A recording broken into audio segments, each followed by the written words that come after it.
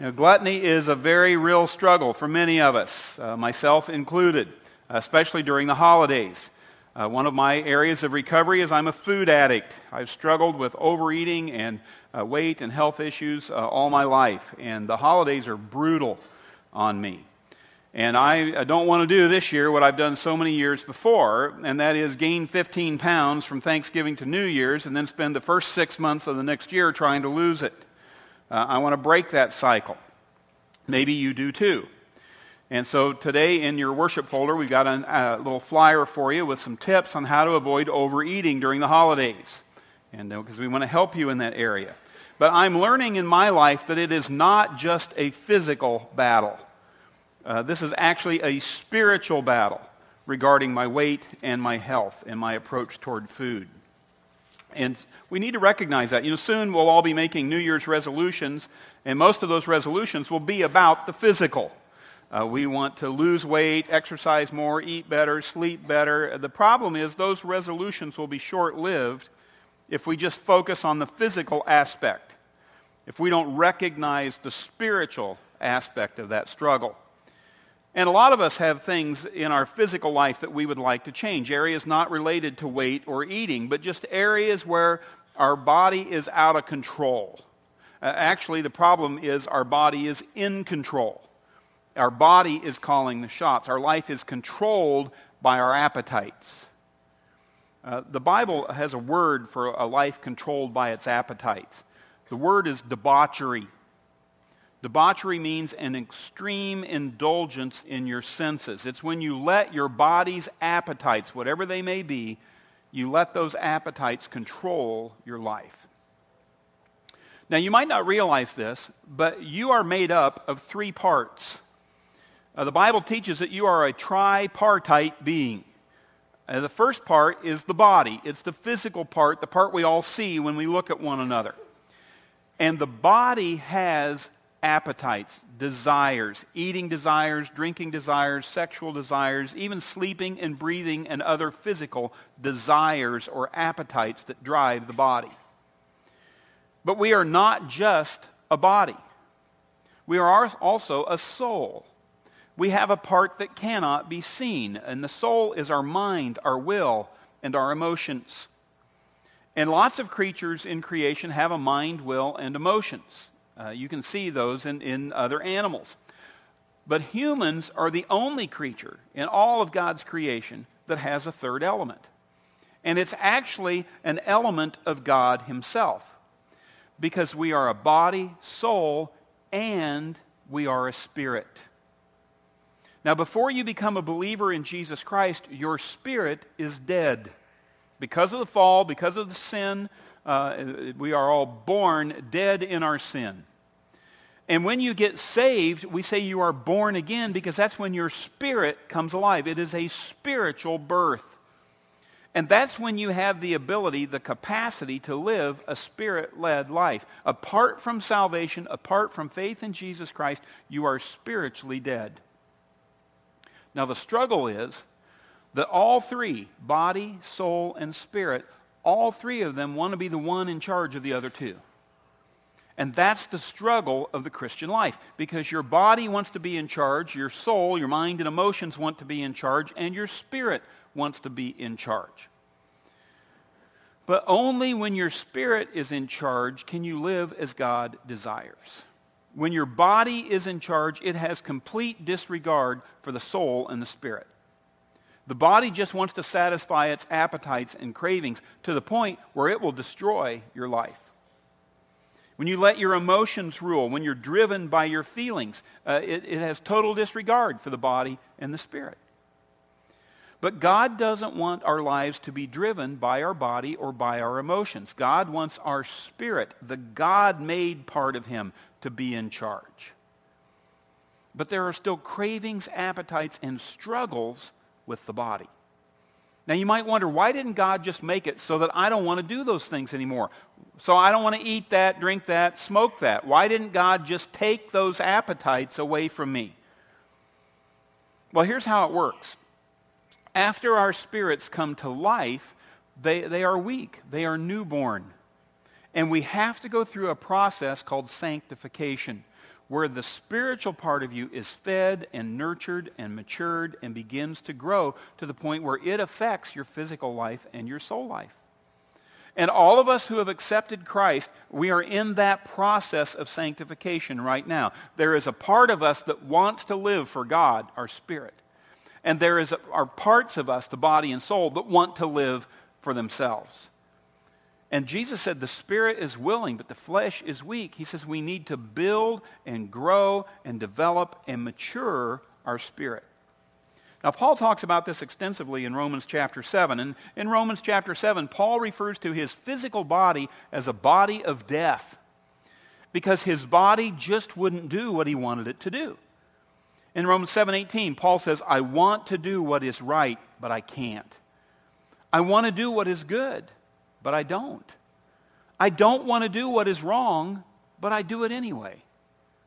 But if I do what I don't want to do, I am not really the one doing wrong. Read this last phrase with me. It is sin living in me that does it. See, Paul discovered that what was driving all his physical turmoil was his spiritual condition. The reason I can't get the body, the external, under control is because the internal part is out of control. There is sin living in me. And then in verse 24, he just sort of fusses at himself. He says, oh, what a miserable person I am. You ever felt like that? What a miserable person. How pathetic am I? I hate the way I'm living. I hate that I let my anger take over. I hate that I overspend. I hate that I look at porn. I hate that I overeat. What a miserable person I am. Who will free me from this life that is dominated by sin and death? Thank God the answer is in Jesus Christ our Lord. You know, the answer is not go to the gym more. The answer is not get an accountability partner. The answer is not work harder. The answer is not more of me, more willpower. The answer is Jesus Christ. Because the person controlled by the Spirit has success and peace. The person controlled by their emotions has drama. And the person controlled by their body has destruction. If you're letting your body call the shots in your life, there will be three things that will happen. Number one, first thing I notice is it destroys me. Now, you need to understand that you have an enemy. You have an enemy. Satan, he can't keep you out of heaven if you've trusted in Jesus Christ. But your enemy is trying to destroy your life here and now. If he can't keep you out of heaven, he's going to do the next best thing, which is destroy the quality of your life, distract you from the purpose that God has for your life, to pollute, contaminate, weaken your life, to keep your earthly life from being effective. And so your enemy is doing everything he can to keep your spirit out of control. Jesus said it this way, the thief comes to steal, kill, and destroy. That's why we can't let our sin nature take over our lives. 1 Corinthians 6:12, Paul says, you say, I am allowed to do anything. You know, we're not under the law anymore. Under the Old Testament law, they had all these dietary restrictions. They had all these feast instructions. They had all these things about how to live life.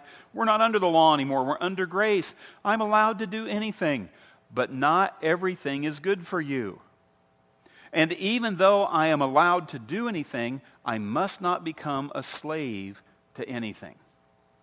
Everything is permissible, not everything is beneficial. Don't let yourself become a slave to anything. Don't let yourself be mastered by anything. Now, my area of struggle, one of them, is food. Maybe you're thinking of something specific in your life that is trying to master you physically. You know, whatever that activity is, I would encourage you to take some time from that. Take a break from it, to abstain from it for a season, to just step back from it. The biblical term for that would be to fast from it. Why? You know, whether it's TV or, whatever it is that's pressing in on you. What does fasting do? Well, it does a couple of things. First of all, fasting makes the body and soul weaker. And fasting makes the spirit stronger. Normally in everyday life, we're feeding ourselves spiritually, but we're also feeding our body and soul. Fasting puts your spiritual growth on hyperdrive. You starve the physical and you feed the spiritual. How many of you have ever played King of the Hill? Anybody ever played King of the Hill? You know how King of the Hill works? I don't want to have to demonstrate. So you understand King of the Hill? You get on top of a big pile of dirt and push all your friends off of it. Who always wins at King of the Hill? The biggest kid. That's right. Who's going to win between body, soul, and spirit? The biggest and the strongest. And that's why the Bible teaches, don't let your body control your life. Don't let your emotions control your life. Make your spirit the king of the hill. Second thing that happens when I'm ruled by my body, it dilutes my witness. People often say, only God can judge me. Don't be judging me. Judge not, lest you be judged. How I live is none of your business. People usually say that when they're doing something wrong. But that's really not what the Bible teaches. The Bible teaches us to let your good deeds shine out for all to see, so that everyone will praise your heavenly Father. God intends for you to be an ambassador representing Him by the way you live. God intends for your life to be a billboard that puts God on display. People are watching you, yes, even judging you. And God intended it to be that way. 2 Corinthians 8:21, we are careful to be honorable before the Lord. But we also want everyone else to see that we are honorable. See, the challenge as a believer is to live a life that is so honorable, so attractive, that people would want to live that kind of life in order to honor God. If you get fit, people will walk up to you and ask, how did you do it? If you get out of debt, people call you, hey, tell me, how did you do that? What are you doing? If you conquer alcohol, people will want to know how you stay sober. God wants to work so deeply in your life that you are a light to the world. This weekend, over 110 million Americans will not go to church. The main reason 110 million Americans, a third of the country, won't go to church is because as they look at the other two-thirds that do go to church, they don't see that it makes any difference. Believers don't look any different than unbelievers. We need to recognize that the world is watching us. Parents, our kids are watching us. They're watching our marriages. They're watching how we parent. They're watching our health. They're watching how we live our lives to see, does Jesus Christ make any difference? Because if He doesn't make any difference, why bother? That's why we continually preach on all these life change topics here at Rockbrook. Because through life change, through victories over sin in these areas, our lives shine out for all to see, and Jesus gets the glory. What would happen if we let God lead our bodies, lead our lifestyles into holiness to be used to point people to Him? What if we could say to the world around us, I'm not going to let my emotions take over. I'm not going to let my body take over. I am not going to be mastered by anything. Jesus Christ is my Lord. Imagine, that would not dilute our witness. That would elevate our witness. Third thing that happens when our bodies are in control, it simply dishonors God. The Bible says that our body is the temple of the Holy Spirit. Your body is the temple of the Holy Spirit. This building is not holy. This is not a sanctuary. This is an auditorium. It's a venue. It's a room. It's a warehouse. Okay?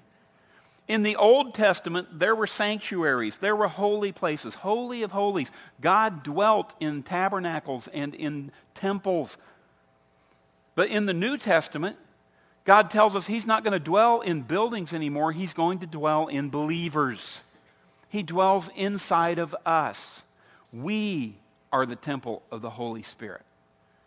And what would it look like if you saw your body as a sanctuary, as a temple, and you treated it with a level of respect? What would it look like if you recognized, this is a holy place?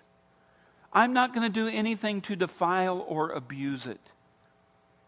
1 Corinthians 6:15 says, don't you realize that your bodies are actually parts of Christ? Should a man take his body, which is a part of Christ, and join it to a prostitute? Never.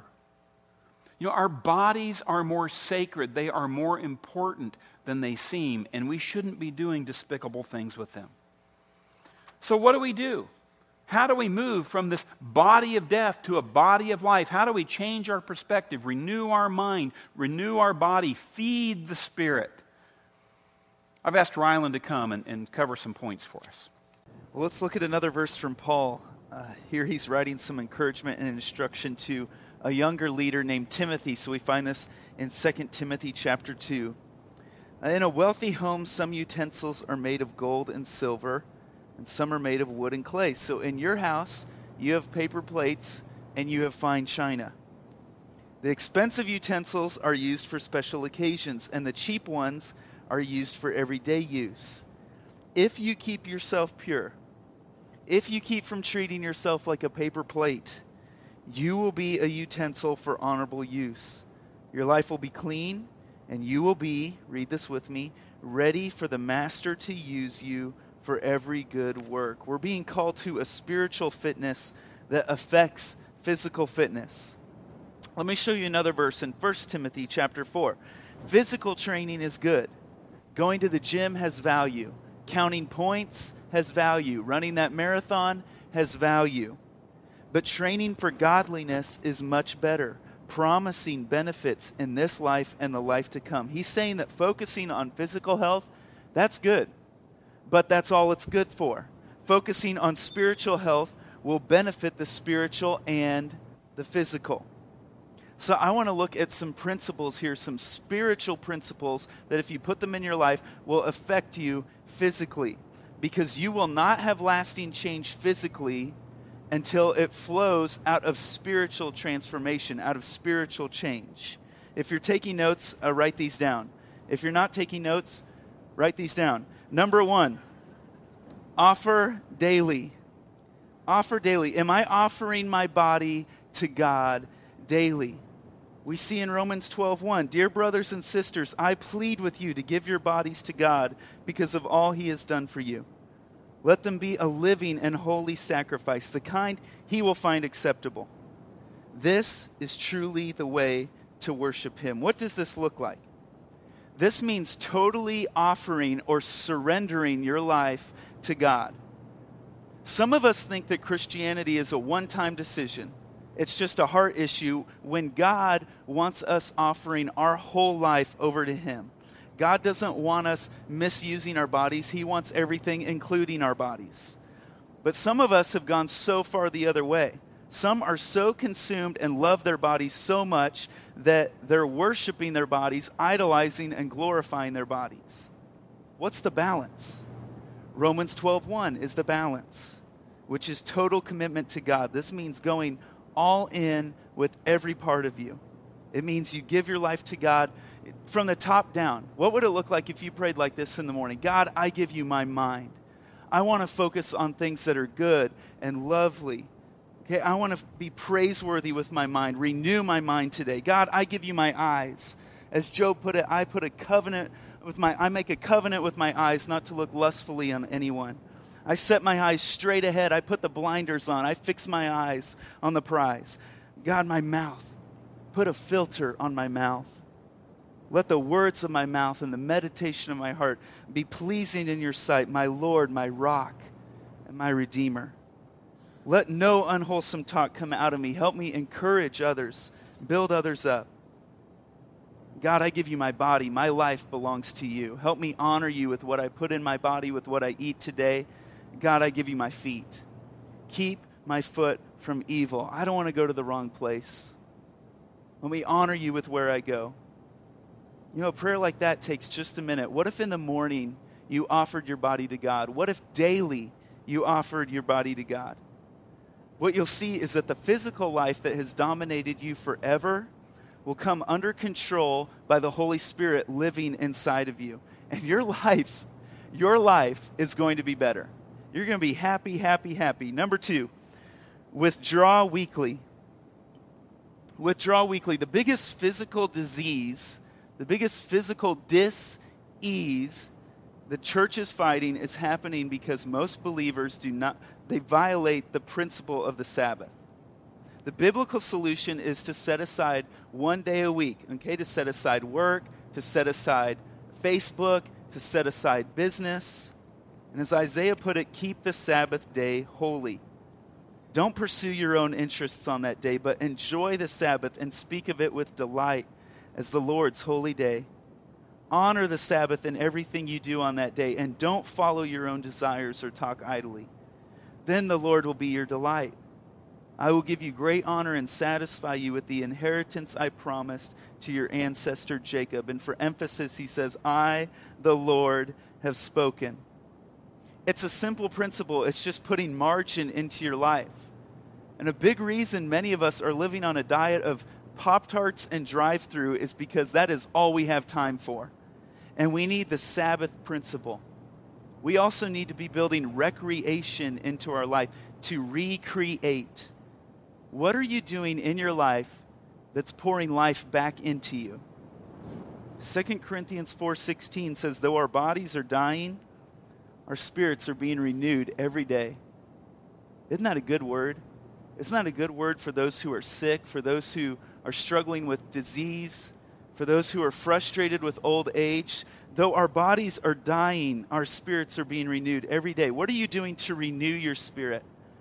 And I genuinely hope that this hour at Rockbrook plays into that. I hope these services are life-giving. From day one, we said we want our services to be a lift up, not a let down. We need to be building peace into our life. Some of us are on overload, and it's causing us to react to people differently than we normally would. We'll snap at somebody and we'll think, that's not who I am. That's not how I would want to talk to them. Some of us are wound up so tight that one bad driver on the highway just sends us over the edge. You need the Sabbath principle in your life. You need daily, weekly, yearly. Number 3, we need to laugh regularly. Okay, one of the biggest problems, not only in our health, but in our society, is that we are taking ourselves way too seriously, and we are not taking God seriously enough. We get so serious about our feelings and how we feel and our emotions that we're filling our life with distress. I mean, it's unbelievable how easily offended our culture has become. And those who are not able to find humor in things or brush things off are having panic attacks. And Proverbs 14:30 says, a peaceful heart leads to a peaceful body. Another proverb says, a cheerful heart is good medicine, but a broken spirit saps a person's strength. Laughter is so important. It's important to the physical body. It's one of the most underrated and forgotten parts of physical health. When you laugh, your body releases endorphins that give you a spirit of well-being. God did that. He put that inside of you. Honestly, some of us just need to lighten up. There is fighting going on in our homes that is petty. There is fighting and arguments happening in the home that need to stop. We're so busy fighting with each other that we've stopped fighting for each other. We take ourselves so seriously that we don't take the necessary things seriously enough. And we've stopped fighting for purity. We've stopped fighting for integrity. We've stopped fighting for health. We've stopped fighting for joy. And I really believe God wants to tell some of you today to lighten up. Church is supposed to be life-giving. It wasn't supposed to be boring and stale. The church, that's you, us, the church, is supposed to be full of joy. You know, laughter is one of God's values. It's one of Rockbrook's values. The one who invented laughter wants you to laugh. I read a book earlier this year called Beautiful Outlaw by John Eldredge, and part of the book was talking about the humor of God. In one chapter, he reminds us that, you know, of the humor and playfulness and funniness of God, and we see God's humor everywhere. Just take one look down your row real quick. Look down your row. Now try not to giggle. I mean, we see God's humor in creation. We see it in animals. We see it in ourselves. We see it in the conditions of the earth. Gravity is hilarious. And in the book, John Eldredge reminds us that if God weren't incredibly fun, if God weren't funny, well, then we're basically saying that we're better at something than God is. To get God in your life means to get some fun in your life. I'll tell you, if you learn to laugh at yourself and to laugh with your family, you will never run out of material. You have an endless supply. You know, this Christmas season, you need to get your family together and pull out a game or pull out a funny movie and laugh together. Your kids need to see their parents enjoying each other. Okay, one of the biggest signs of a healthy marriage is that the two can laugh together. No, they don't make fun of each other. They're not laughing at the other one's expense. Not everything is a joke, but they can tease each other. They can find humor in things. Jesus wants the joy of the Lord to be your strength. You know, he wants you to get some peace, cheerfulness, hope, optimism back into your life, to remove the weight of doom and gloom off of you and your family. So we need to offer daily, withdraw weekly. We need to lighten up. And number 4, researchers are finding out that people are only happiest when they have found an activity that matters. Number 4, live purposefully.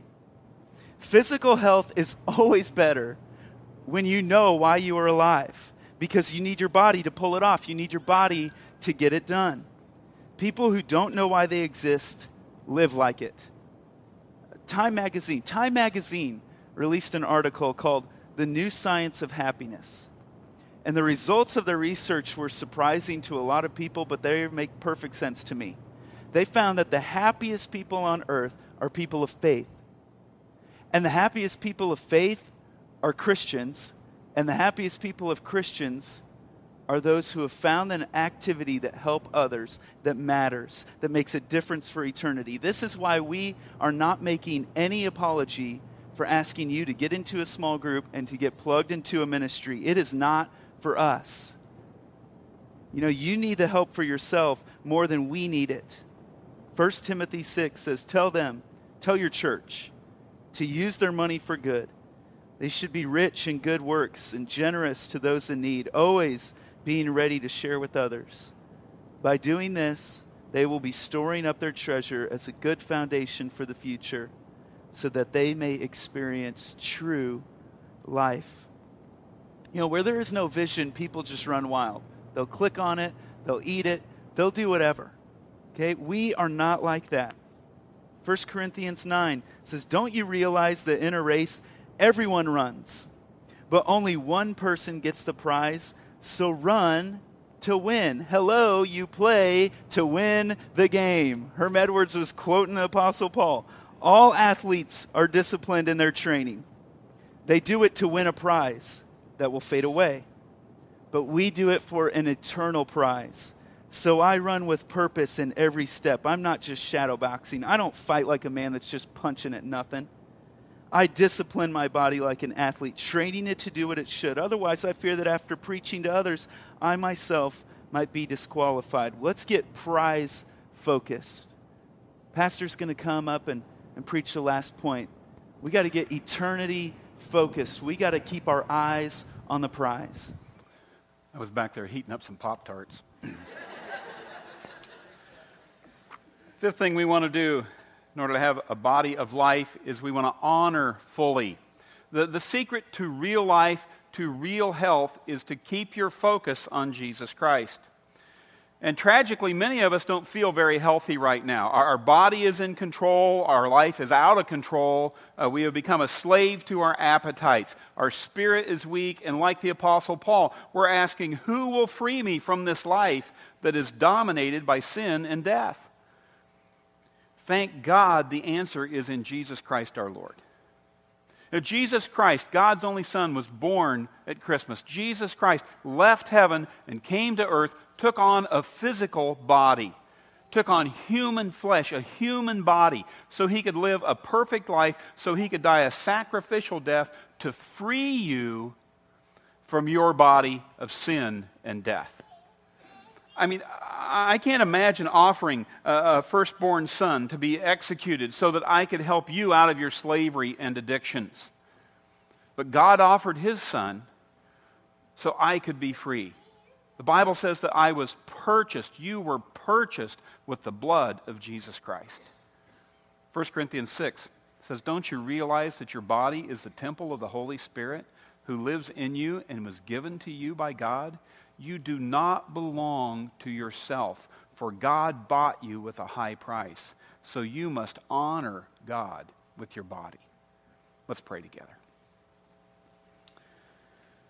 Would you just pray this prayer, the quietness of your own heart and mind? Would you just say, God, help me to live every day with the reality that Jesus Christ was born for me, with the reality that Jesus Christ died for me, and that you invite me every day to offer my body as a living sacrifice for you. God, help me to live in such a way that everything I do is honorable. Everything I do puts you on display. It's not about me. It's all for your glory. God, you're the one who brought me out of slavery. Help me to live a life of freedom and power and victory so that those around me can see the benefits of believing in Jesus Christ. For we ask it in his precious name.